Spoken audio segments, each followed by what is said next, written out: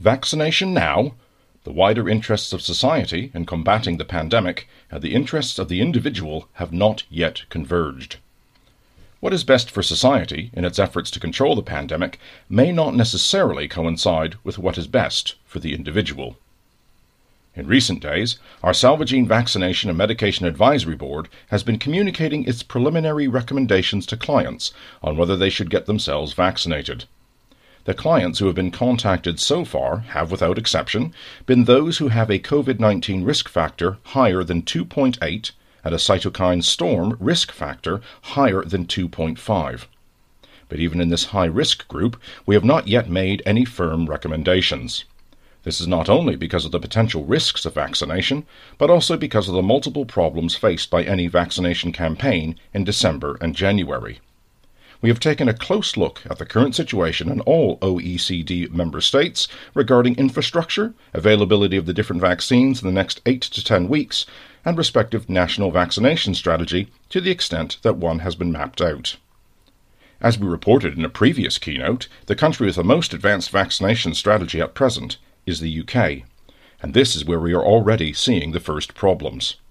We see this as a testing ground which will show up any potential difficulties along the way. The first of these is that the 5 million doses ordered for December have now been reduced to 700,000 usable doses by the Joint Committee on Vaccination and Immunization, JCVI. This is mainly due to quality problems with the doses of vaccine already produced, as we have already reported. Last Thursday evening, the first batch arrived in the UK from the Pfizer factory in Belgium for distribution to around 50 hospitals. Here, too, the NHS has demonstrated its strength in terms of logistics.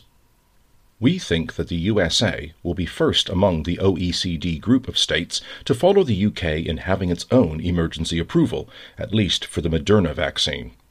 They will then be followed by the European Medicines Agency with a significant delay of at least 3 to 4 weeks. The EMA has already stated explicitly that it wants to take more time than the other authorities, especially as the clinical data from the trials is still not available. The EMA will make a decision on the BioNTech vaccine on the 29th of December, and a few days later the EU Commission will give its official approval. The UK government has only issued an emergency approval, whereas the EU will give a conditional marketing authorization, requiring compliance with much stricter regulation than for a fully authorized product. An emergency approval, on the other hand, gives permission to temporarily use a product that has not yet been officially authorized. Our advisory board on vaccines has been hard at work for several months now, and we have been closely monitoring the top projects. We therefore believe that we are in possession of more information than has so far been published, although it has to be said that we do not have detailed results from the clinical trials of all projects, as these have not been published. So it is still completely unclear what age groups were involved and what adverse effects, if any, were detected in the individual populations. It is also completely unclear how long immunity lasts and whether a booster jab is required. Although there has been no evidence of a multiplicity of severe, acute side effects, this does not necessarily mean that the vaccine is safe and that there is no need to worry, as some high-ranking officials in various countries have gone on record as suggesting. And herein lies the problem. To control the pandemic, it obviously makes sense to roll out a program of vaccination as soon as possible, and it is of course a stroke of luck that we now have working vaccines. On the other hand, the risks for the individual are still enormous. Also, we have no information as to whether any especially vulnerable individuals were included in the trials, as this group tops the priority list for a national vaccine strategy. Almost all countries have drawn up more or less the same categories of priority, and, of course, the possible long-term side effects remain unknowable. This applies in particular to the mRNA-based projects, which we acknowledge may cause epigenetic changes with unforeseeable collateral damage. In the absence of data from the clinical trials and without the customary level of transparency, it is very difficult for any consultant or physician to offer advice, in particular to high-risk patients. It goes without saying that this is an exceptional situation, which makes things a lot more difficult for a large number of colleagues who may be privy to far less information than Salvagene and can therefore only try to give advice based on press releases from the manufacturers. It is a true dilemma. What is officially available are the interim analyses from Phase 2, but the decisive factor is, of course, the data from Phase 3, namely the randomized clinical trials on safety and efficacy as compared with the control group. What's more, the efficacy rates of 90%, 94%, and 95% given in press releases together with caveats, and the muddled results from the AstraZeneca trials show that the rushed nature of these projects is bound to throw up further problems. It would be of particular interest to be told who was tested, which endpoints were set, what was the percentage of elderly people with underlying conditions, and whether there were any high-risk patients among them. This information is completely missing. As we have pointed out, with particular reference to the Moderna vaccine, the efficacy rate is derived from relatively small numbers. For example, BioNTech quotes a figure of 170 infected persons, 162 of them in the control group and 8 in the vaccinated group. In the case of Moderna, the figure is a mere 90 versus 5, which in our view represents only a limited number of events. What the results do not tell us is who these 170 or 95 infected people were. Were they younger people who tested positive but without symptoms?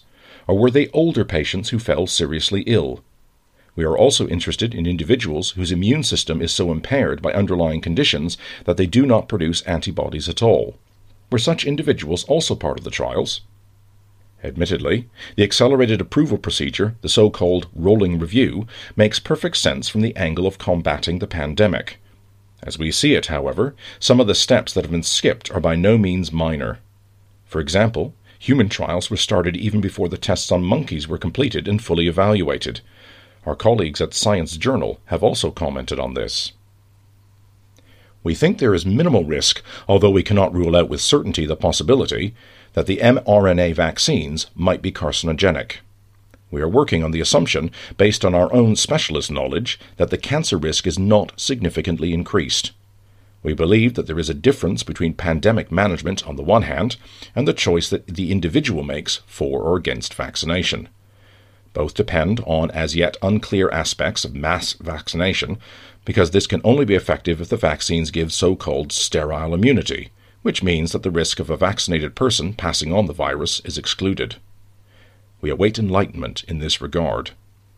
The regulatory authorities, in particular the EMA, are insisting that the volunteers from the trials are monitored over the long term, not only to detect any late side effects, but also to gauge how long the immunity lasts and whether sterile immunity occurs. With regard to safety, it is important in the case of older patients who fall ill or even die after a COVID-19 vaccination to establish whether the vaccine is to blame or the underlying disease. How is this aspect to be managed? The SARS-CoV-2 Salvaging Task Force is currently drawing up a proposal for a directive. So, before making any further recommendations to salvaging clients with COVID-19 and cytokine storm risk factors in the lower range, and despite our privileged knowledge of the vaccine projects, we have decided to wait at least until the full clinical trials of the 3, 4, or 5 lead contenders have been published, and we expect this to be done sometime between the 2nd and 4th weeks of January. Your salvaging consultant will then contact you directly.